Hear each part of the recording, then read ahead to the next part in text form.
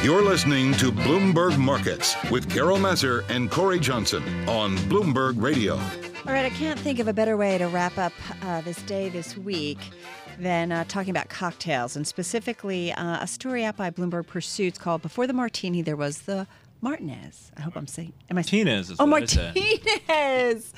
Maybe I need one to get it straight. I was going to say, really? Martinez. It's been Martinez. Okay, Troy Patterson back with us. As in Pedro. Writer at Bloomberg Pursuits. I'm just going to give up now. Troy, take it away. So what are we talking about? Well, we're talking about an entry. I do this series on the home bars of notable bartenders. I show up at people's homes. I gape at their liquor collections and the inventive ways they have of storing and organizing them, and I have them make a few drinks for the camera.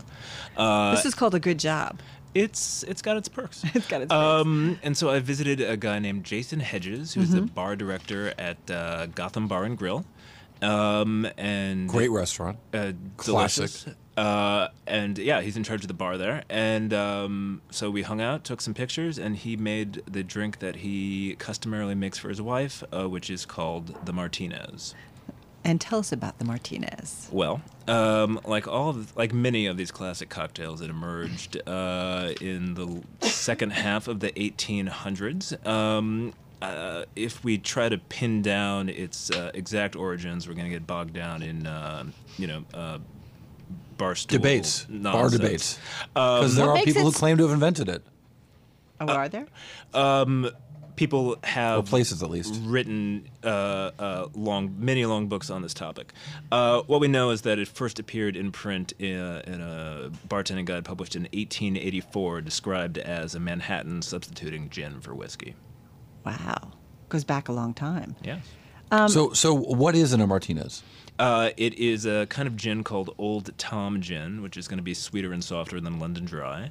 There's going to be sweet vermouth. There's going to be just a few dashes of maraschino liqueur, and 1 to 2 dashes of bitters.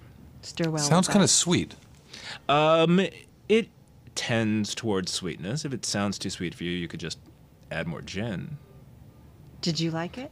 This is not my first rodeo. Okay. But yes, I did. I do recommend it.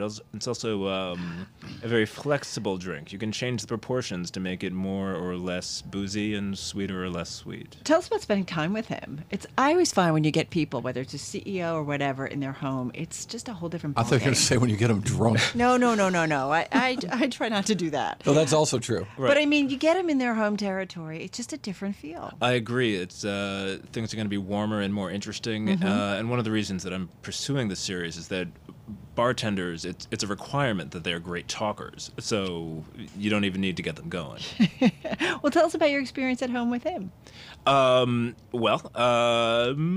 He toured me around his cozy Park Slope apartment. He's relatively he's a new father too, so there's a child sleeping in his room while not drinking the Martinez. Not drinking the Martinez. A thing that many home bartenders will know, though, that children love shaking. Professional bartenders do not enjoy shaking drinks at home. It's just more labor and more cleanup, but kids love it. My dad had a shaker at home, and he would make whiskey sours. And I have to say, as a kid, it was pretty fascinating. My baby brother and I would get a little sample with a lot of cherries and a lot of oranges in them. But we did like the shaker, his shaker. Of course, yeah. Tell us a little bit, though. I don't know if I want to know if that was before or after you knew how to drive. This is before I knew how to drive. It explains a lot. We kind of had an open household. You talk about a wine collection that Hedges had when he met, I guess, his wife? Yes. Well, before cohabitation, in an earlier part of his career, before he became mostly a spirits guy, Jason was a wine guy and a sommelier. So he had a pretty excellent wine collection. He and his now wife move in together. They discover there's no proper storage. They don't have a wine cellar in their At the Park apartment. Slope apartment. Shocker. Right. Which necessitated, I suppose, on their part, an extended housewarming party. I was just gonna say party. Everybody, don't bring anything. Right. We're good. So is that really what they did? They busted into the wine and just drank it all? Well, you can't let it go to waste. Well, I'm hoping I can sell some of mine when the day comes. So, you said you've sampled the Martinez. I mean, have you sampled it at a lot of different places? And does it get a very different feel?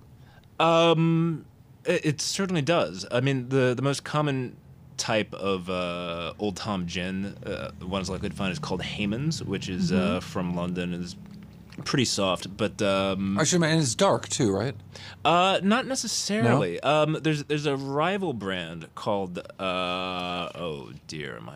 called Ransom, which is a bit darker and richer, and you could by swapping out that one ingredient, it transforms the drink entirely. I recommend experimentation. What was his home bar like? His home bar was sort of like a purpose-built console. His father had made a wall unit, and pretty inventively so, such that their TV is on an arm mount that swings back to reveal like his collection of bitters and of bar tools. And the collection?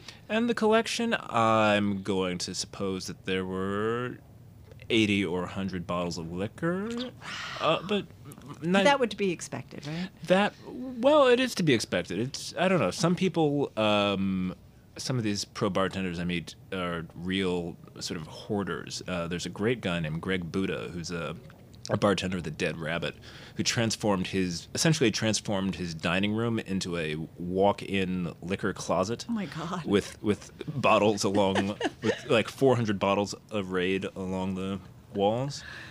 That's a little much. Some might say. We do expect that this drink, the Martinez, did predate the Martini. Yes. I think of it as the hinge in history between the Manhattan and the Martini. Troy Patterson, really the $1 million question. What cocktail are you going to have tonight? Only got about 15 seconds. Oh, to drink it or to answer? I'm on a one-man mission to bring back a drink called the Jean Harlow. It's equal parts white rum, sweet vermouth, stirred lemon twist. The Jean Harlow. Cory. Rum and sweet vermouth. All right. There you go. Troy Patterson, thank you. I'm heading down Thanks to for Hardwater having in a minute to get the Martinez on. Listen, check out Bloomberg.com for more of Troy's stories. That was fun. Troy Patterson, writer at Bloomberg Pursuits. You are listening to Bloomberg Markets. Carol Massar, Cory Johnson, right here on Bloomberg Radio.